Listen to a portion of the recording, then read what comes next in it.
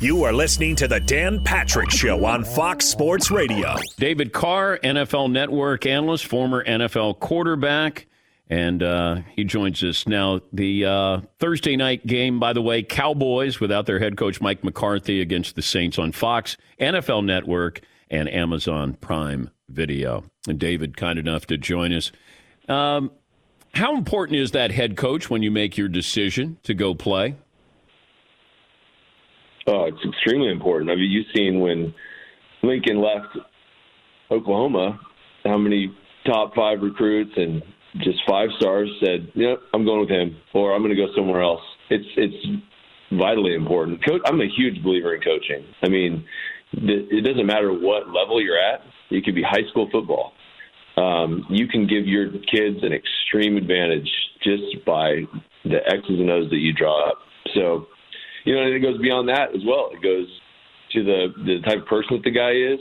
I mean, there's so many different levels to it, but to think that, all these guys can just roll out there and it's just a matter of will and it's a matter of just being tougher than the other guy, that's crazy. You can do so much just with X's and O's and scheme. You can create offense for your quarterback. You can make it easy for your offensive line.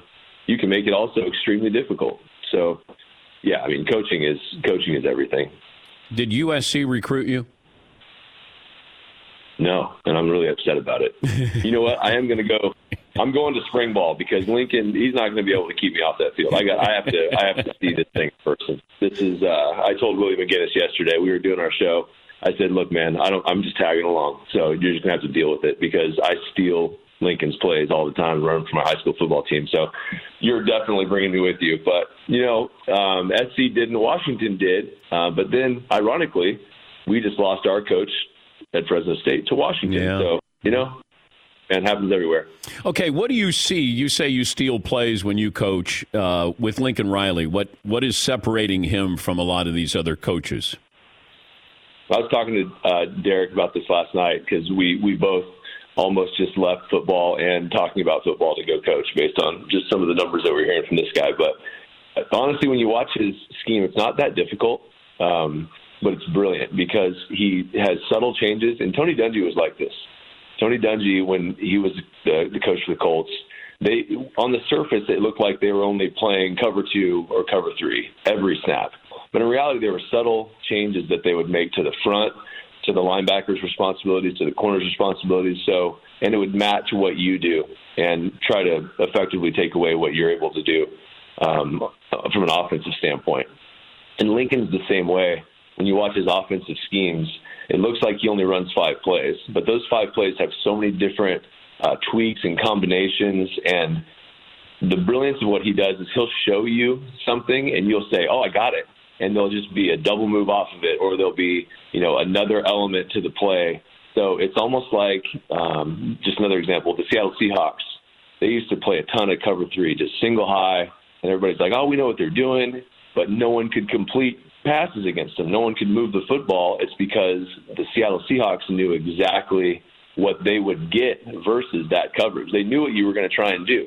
So, Lincoln's brilliance is he's going to run stuff that looks exactly the same as everything you've seen on film. He's going to hit you with a double move. He's going to hit you with a screen out the backside. He's going to hit you with something that you just didn't expect. You're like, "Oh, well, that's just a one-off." Well, he does it all the time. So that's the brilliance of what he does is, on the surface, it's simple. It's easy to understand from an offensive standpoint, from a player that just wants to roll in. You're a top, you're a 5-star recruit, want to play receiver. You can easily go in and play in his system. It's not a big learning curve, but what he does is subtle changes during the game are just brilliant.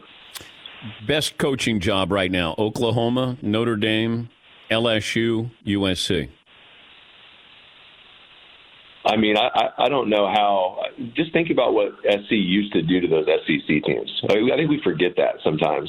When Pete was there, they would just go in and just bounce those guys. And I know we talk about the SEC a lot, and that's a fantastic conference. And those guys obviously have some of the best players, and you could make an entire football team. Hunter Renfrow, who believes that Clemson could actually win like 2 or 3 games every year in the NFL, and he's absolutely certain about it. So I get that, but I don't know how you could just take the kids in LA And if you don't let them leave and you keep them at SC, you'll win the national championship every year. So I think that's a great job. I don't know why. I mean, I'm sure I'm not alone here, but why do you leave Notre Dame for LSU? If you're Brian Kelly, it's crazy to me. I don't understand that. Maybe I grew up in a different era where Notre Dame was the job that you would want to have forever. But I feel like he had a pretty good gig up there. So that's going to be really interesting to see how that plays out. Well, LSU, from what I'm told, reached out to Brian Kelly prior to the start of this season, and he said no. I think he wanted to be the all-time leader in wins at Notre Dame, which he did this year. And then I think at age 60, then maybe he was open to the prospects of going someplace else. I think the NFL was always sort of there, whether he wanted it or NFL teams were interested. But LSU did reach out to start this season, from what I'm told, and Brian said no. That makes me feel better. Yeah. I'm trying to understand Seattle here, David, because I watch Russ, and Russ is a Hall of Fame quarterback. Pete Carroll's maybe a Hall of Fame head coach. I don't know. But I watch them, and I don't know who they are, what they are. They were 12-4 last year. I don't know who they are this year. And if you're Russell Wilson and you're looking around going, what am I doing? Like, my legacy is at stake here, and we're not going forward, we're going backwards. So what is wrong with the Seahawks? It's a hard watch. So what they did, Pete Carroll has always wanted to run the football, play good defense, all right? So, you can start on the defensive side, and you can say that they've gotten away from their personality. Not to keep bringing up Willie McGinnis, but he's a defensive genius, in my opinion, played for one of the best defensive coaches of all time, New England Patriots. And when he watches the Seattle Seahawks, he gets visibly sick because he knows what they used to be. He knows that they used to play a certain way, and they've gotten away from their identity. They don't just play single high cover 3 with the kind of matching coverages underneath. They just try to do a whole bunch of stuff. They blow coverages. It's not the same. So then you go on the offensive side of the ball, and they've always been a team that runs the ball at least 50% of the time. They've led the league in run percentage pretty much since Russell Wilson and all those guys. You think about Marshawn Lynch. They were pounding the football, and Russ was involved in that from the shotgun. And they were kind of at the forefront, honestly, even before teams were really doing a lot of zone runs and involving the quarterback in that. They were doing that with Russ. And for some reason, they decided that they looked around the league and they saw this offensive scheme that's happening, with the Rams and with the 49ers and now with the Packers. And it's like that Sean McVay and Kyle Shanahan wide zone play action pass. And they're like, if we can, and in theory, this makes sense. If we can do that, we're going to run the ball anyway. Let's run the outside zone. Let's pound the rock. Let's play action passes. Buy Russ some time back there, that the time that he's always kind of created for himself. And we'll buy him some time to make some big shots down the field. And in theory, it sounded good. And I think you can even hear, like, when you talk to Russ or you hear him in the interviews now, like, he's excited about what Shane Waldron, the offensive coordinator from the Rams, is able to kind of put on paper. The problem is it doesn't translate because you have a quarterback, and the Rams are going through this too with Matt Stafford. You have a quarterback that is one of the better just drop back pass quarterbacks in the league, that is able to see the field and kind of delegate and kind of really dictate what he's going to do from the pocket. And when you turn your back to the defense, it's no longer on Russ. It's on your play calling, and it's on the scheme to kind of carry that load. And you saw the Rams kind of get away from it. They're doing more drop-back pass, and you could argue that it's hurting them a little bit. They've lost a little bit of that physical element. The Seahawks are no different. They're just not as talented. So they're trying to do this outside zone run stretch. They're not really sold on it. You can even see the offensive line's not even sold on it because they're not really doing it. They're not really pushing the pile. And they'll crack a couple runs, then they'll just scrap it. They'll go right to the drop-back pass game. And the other thing, when you run that offensive system, you tend to have better zone run blocking guys. Even like Terrell Davis used to tell me, dude, if we had to drop back pass, even when Owe was there, based on the offensive line that we had, we were going to get beat. We were going to have a hard time. But if we could keep that run going, we could play action off of it, we'd have success. Same thing with the Seahawks. The problem is Shane Waldron is a young offensive coordinator. Russell Wilson is a very vocal, experienced quarterback, and rightfully so. He's going to say what he wants to do. And he's always going to default to let me just do my thing from the pocket. The problem is they have an identity crisis. So they don't know who they are on the offensive side. That's why it's hard to watch. That's why it's difficult, because they don't even know really what they want to do. And their best plays are still with Russ just kind of making things happen. But the problem is that's not an offensive scheme you can hang your hat on, and they're kind of just trying to figure it out right now, and that's why it looks so bad. David, great to talk to you as always. We appreciate your insights. Thanks for joining us. You got it, buddy. Thanks. Thanks for listening to the Dan Patrick Show podcast. Be sure to catch us live every weekday morning, 9 to noon Eastern or 6 to 9 Pacific on Fox Sports Radio. Find your local station for the Dan Patrick Show at foxsportsradio.com or stream us live every day on the iHeartRadio app by searching FSR. Or stream us live on the Peacock app. McLovin, give me the poll question, the results, then we'll get to Marcus Spears. What's the best job out there? Oklahoma, Notre Dame, USC, or LSU?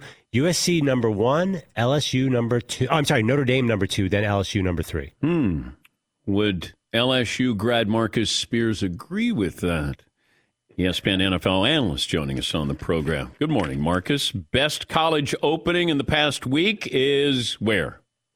Louisiana State University. But first of all, Dan Patrick, let me say this, man. I'm almost in kid frame. You're a legend to me, brother. So thank you for having me, man. Like, I got to say that before we get into this interview. I'm geeked up. I just text my NFL Live crew. I was like, I'm about to go on Dan Patrick's show. Don't nobody text me. I'm not responding to anything. I'm about to talk to the legend. What's up, my brother? Oh, and thank you for reaching out or trying to reach out to say congratulations for the Hall of Fame. I did get that message, sir. So thank you. That was very nice of you.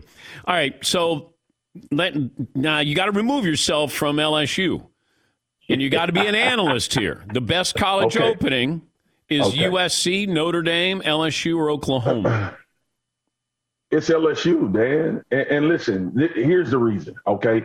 Because I want to be on the West Coast in that beautiful sunshine where you get daylight for a long period of time. You don't have to wake up super early being a guy from the South and on the East Coast. But here's the bottom line. 3 coaches have won national championships at LSU. So we all know that it's doable. That's number 1. Number 2 is you in the center of where all of these 5 stars, all of these big time players come from. And in the state of Louisiana, which I don't think gets enough credit for how many really, really good players come out of that state as well. And then too, when you think about Brian Kelly, and you think about his move, but more importantly, you think about LSU and where it is. Obviously, people say, well, Nick Saban is at Alabama. Why would you want to go coach there? 2 years ago in 2019, Ed Orgeron fielded a good enough team to beat Alabama. It's very few places that you realistically believe that you can do that. And LSU is one of those. So that's why I feel like it's the better job out of them. And for a coach to leave Notre Dame and go to LSU should tell you what the number 1 coaching job is in the country. Well, I also think that Brian may have thought, let me be the all-time leader in victories at Notre Dame. I've done everything I could possibly do, and it's quite a resume there. And he turned 60, and I don't know if this is a midlife crisis, but he's probably you gave him an offer that he couldn't refuse, and probably said, hey, I'm going to pull the ripcord, and I'm gone there. And I understand Lincoln Riley as well going to USC. With Oklahoma coming to the SEC, I would want to be in a conference where I thought I could stand alone. And Oklahoma did that in the Big 12, and I think he's going to do that in the Pac-12. Yeah, Lincoln made a phenomenal choice. And then, too, when you start thinking about what he's been able to do from an offensive standpoint, I know it's been said a lot. The quarterback at Alabama is from California. The quarterback at Ole Miss is from California. So Lincoln Riley has enough name cachet. He has 2 former Heisman Trophy winners and 2 former number 1 overall draft picks. You don't think he's going to sit in a quarterback house and that's going to be enticing to stay at home in California and have the potential of doing that at USC? And then, too, that program outside of Pete Carroll is looking for, in recent history, is looking for the next staple. And I believe Lincoln thinks that he can make that type of impact and potentially become the guy that becomes synonymous with USC football. And so all of those things are aligned for him. Not to mention, look, he was phenomenal at Oklahoma.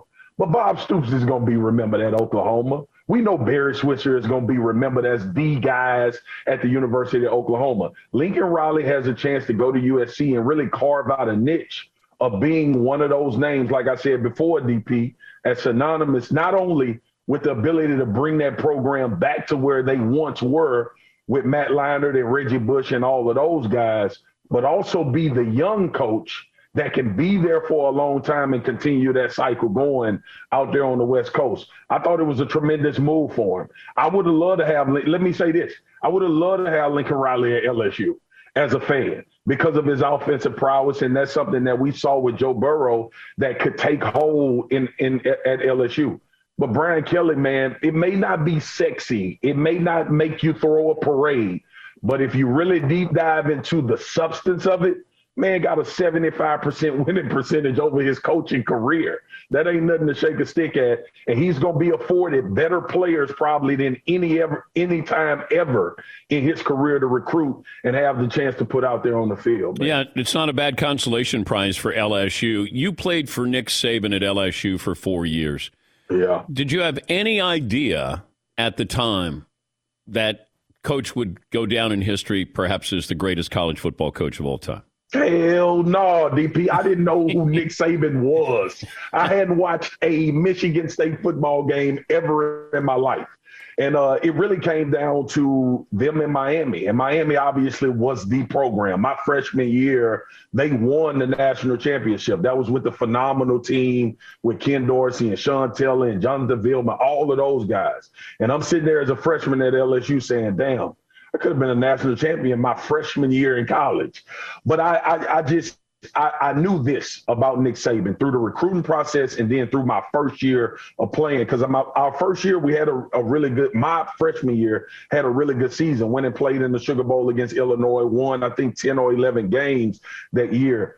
But you could see that – let me say that you could believe that what he was giving us, what he was teaching us, how he was setting us up, if it didn't lead to winning, if it didn't lead to a national championship, I clearly couldn't figure out what the hell you needed to do in order to win one. Because the level of attention to detail, the coaching staff that he put together, and not to mention, DP, Jimbo Fisher was on that staff. Will Muschamp was on that staff. Kirby Smart was on that staff. Derek Dooley was on that staff. Like, so Adam Gase was what you call the guys? Grad assistant? A grad assistant, a GA on that team. So it was, at the time, we had no idea that these guys would turn out to be this way, but we knew we had good coaches. We knew that every game we played in, we felt prepared and had a chance to win. And eventually it culminated in winning a national championship my junior year. But we had no idea that we didn't know who Nick Saban was. But and this too, for all of the questions about will Brian Kelly fit in, DP, you and I know it, everybody listening. You win, you fit in. I don't give a damn who you are or where you come from. If you win, you fit into whatever culture needs to be fitted into. He's Marcus Spears, former NFL player, ESPN analyst. You can see him Monday through Friday at 4 Eastern with NFL Live with Dan Orlovsky, Ryan Clark, Keyshawn, Mina Kimes, and he's also on Get Up First Take weekdays on ESPN. I was watching last night with Russell Wilson. A year ago, they're 12-4, Marcus. And we're letting Russ cook. People are talking about MVP. Now they're 3-8. How's this going to end? Russ is out of there, DP. You could see it. I even said it this morning, man, when I was going to Get Up, is when you, like, the tone in that press conference after the game said a lot to me emotionally. It looks like Russ is spent. It looks like Pete Carroll is spent. And listen, it's been a great run, but things run their course. I'm an LSU fan. When it was time for Les Miles to go, it was time. It didn't mean that he didn't have an amount of success at LSU, but it was time to go. And that's what it looks like to me. It's almost similar to what we see with the Pittsburgh Steelers. Last year, they start running off wins early in the season, and you could start to see it tail off. And now we're coming back to the conclusion that they held on to being probably too long. This team is not really built to facilitate a veteran quarterback going and having an opportunity to win a Super Bowl. So with Russ, you look at Seattle, and yeah, they have some talent. Like Metcalf is talented. Tyler Lockett is talented. The offensive line has their issues, which he addressed. Defensively, brother, they can't stop a damn nosebleed defensively. So when you think about Russ, you think about these quarterbacks that's competing for championships. Aaron Rodgers is going to be right back in the mix. Tom, obviously, in Tampa, right back in the mix. You look at these situations with these veteran guys, and they got to get around teams that really has a great setup and great coaching and offensive philosophy. And we've been throwing it out there, and the Saints, to me, would be a good location because of the synergy that I believe he would have with Sean Payton. Not to throw Jameis to the wolves, he was doing fine, but Russ is an absolute upgrade. But to me, it just felt like finality after losing to the Washington football team. And then from a game breakdown standpoint, DP, how vanilla and generic was that offensive plan? Like you line up DK Metcalf in the same spot. You can't get him targets. We see the deep throws to Tyler Lockett. Everybody gets excited about that. But in what world does a Russell Wilson-led offense not have the ability to put up 24 points in a game to be able to win the football game? But Marcus, and you can't convert third down. Would you move on from Pete Carroll if it meant you could keep Russ in Seattle? Yes. If Russ told me that I need to have a new infusion of offensive philosophy and a different way to approach it, absolutely. Because, listen, I love Pete Carroll. Pete Carroll, one of my favorite coaches. But what I was saying earlier, DP, he's ran his course in Seattle, man. And his philosophy doesn't seem to be taking hold there. And we got to let the Legion of Boom go, brother. We got to let it go. It's not there anymore. This team offensively is very generic. They don't have the same run game they had with Marshawn and the things. I don't think people realize how good the Seattle Seahawks were when they were winning Super Bowls. And we've gotten so accustomed to Russ making up for the things that they lacked and still being able to play at a very high level. This team hasn't really been what you would consider, even last year, you brought it up, 12-4, but did we really think they were a Super Bowl contender? I don't think at one point I said the Seattle Seahawks are a Super Bowl contender. It was all about letting Russ cook and how good he looked. But ultimately, I think this thing has just ran its course, and if Pete goes and they get the right type of guy, potentially it could keep Russ there. But Russ, his family life, all of those things I think are going to factor into him maybe wanting to change locations. If I gave you a free shot at Keyshawn Johnson, Ryan Clark, or Dan Orlovsky? Dan Orlovsky. Yeah. And I try to saw him in half, DP. I got to be honest with you. Okay. And I love him because he's my brother. But I would try to saw him in half because he has that little stinking arrogance of a quarterback that sometimes comes off that you just want to, you just want to make them know that you really aren't an athlete. You had a really good arm and you could throw, but you can't get away. And I would want to saw him in half. I absolutely would. And I love him. I love him, like him, have stayed at his home. His kids are my nephews and nieces. But if I had a shot on any of them, it'll be Dan. Okay.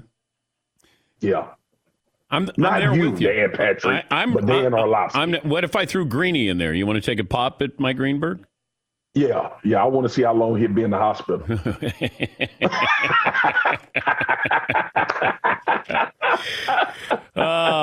Hey, it's great to catch up with you. We hope to have you back, and thank you again for all the kind words, Marcus. My man, thank you, man. Appreciate it. It was fun, and have me back, because if not, I'm going to talk about you bad on some platform. That's okay. Okay. That's okay. You won't be alone in doing that. Thank you. Thank you, Marcus. All right, my brother. That's Marcus Spears, ESPN NFL analyst, and you can see him on NFL Live Monday through Friday at 4 Eastern with the host, Laura Rutledge. Thanks for listening to the Dan Patrick Show podcast. Be sure to catch us live every weekday morning, 9 until noon Eastern, 6 to 9 Pacific on Fox Sports Radio, and you can find us on the iHeartRadio app at FSR, or stream us live on the Peacock app. He's Mike Harmon. I'm Dan Byer. We have a brand new fantasy football podcast called I Want Your Flex. twice a week, every Tuesday and Friday, we come up with new episodes to not only look back at what happened, what you need to do at that minute, and also look ahead of what's coming up in the fantasy football world. That's right, Dan. Every week we're going to scour the waiver wire to find the pickups to turbo boost your fantasy lineup, sits, starts, fantasy football players' rankings to get you ready to dominate the competition. Listen to I Want Your Flex with Mike Harmon and me, Dan Beyer, on the iHeartRadio app, Apple Podcasts, and wherever you get your podcasts. Eric Hansen has covered Notre Dame since the mid-'90s, 1997, and he covers Notre Dame football for the South Bend Tribune. Where's this rank on shocking days at Notre Dame and Notre Dame history there, Eric? Shocking days of my career. I've been doing this since 1983, and that was number one. I mean, I just didn't see it coming, and I'm still kind of shaking my head. Brian Kelly just finished building a new house near campus, and oh boy, it was it's just, you know, and as much as his whole identity has been tied into Notre Dame winning a national championship and him fighting to put Notre Dame in a position to make that a reality, and ruffling some feathers along the way, it's just an interesting left turn for me, from my perspective. How would you sum up the last 24 hours? And do you think all of this happened in a 24-hour period? I do. I think that Brian was, was always willing to listen to people, but I don't think he saw himself as walking away from Notre Dame. And, I think it just all kind of came together. I mean, his own assistant coaches didn't know. Yeah, I know. And so, Jack Swarbrick mentioned that, he had conversations with Brian last night. That's when they first talked about it. So, the thing about it is Brian did leave the program in a good place, and whoever walks in the door next is going to have a much easier job than Brian did walking in the door in December of 2009. Why did he leave? I was talking to a friend of his just before we got on the air here, and, I think the money had something to do with it, but I just think, maybe a different challenge. Maybe he just got tired of trying to fight the same fights and just thought, well, let's try to do this somewhere else. It surprises, again, we're still kind of walking through the shock of his own friends, of his own inner circle, that this happened. And so I wish I had a better answer for you, Dan.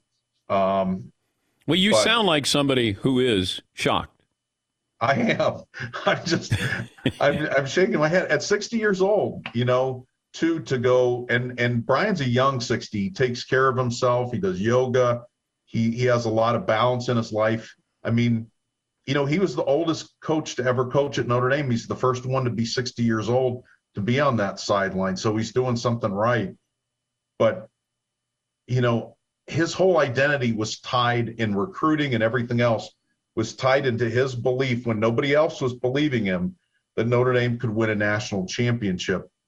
And all the battles that he had to fight for the Jumbotron and facilities and artificial turf that just made the traditionalists mad, that was all who Brian Kelly was. And that's why, right last night I wrote, he kind of broke the promise to himself that he could do this, that he could pull it off. All right. So the short list of candidates to replace him?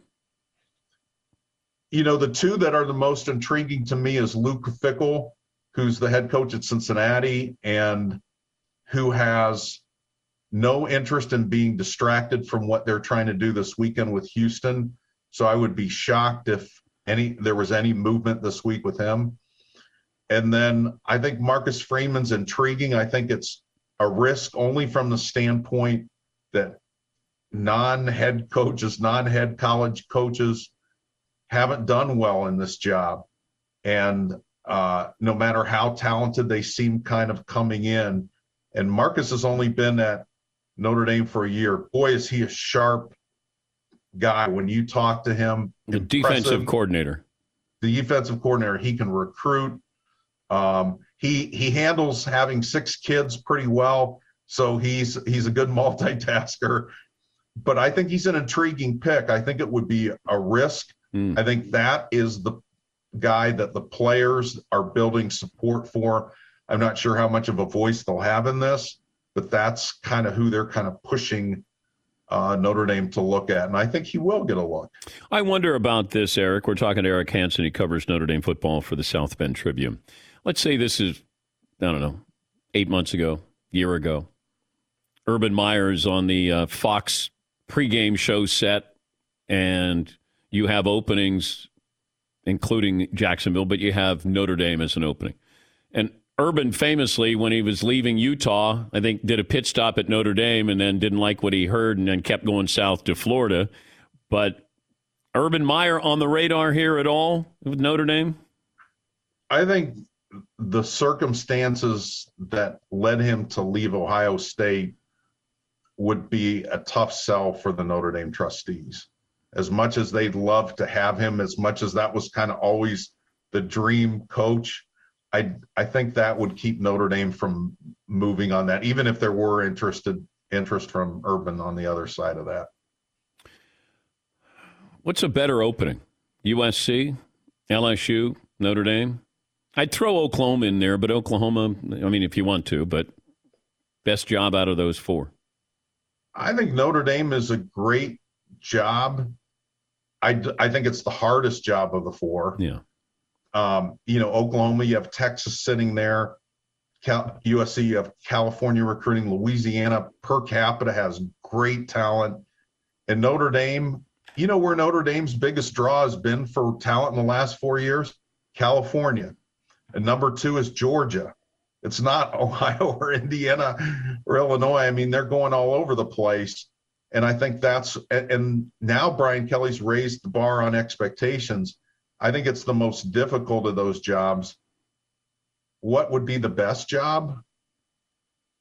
I would say probably USC, just because they have the tradition, the recruiting, and everything all rolled into one. And I think they can stop those California stars from being so transient. You look at Ohio State, their quarterbacks from California. Alabama, their quarterbacks from California. What are you going to do? Their quarterbacks from California. What are you going to do the rest of the day, Eric?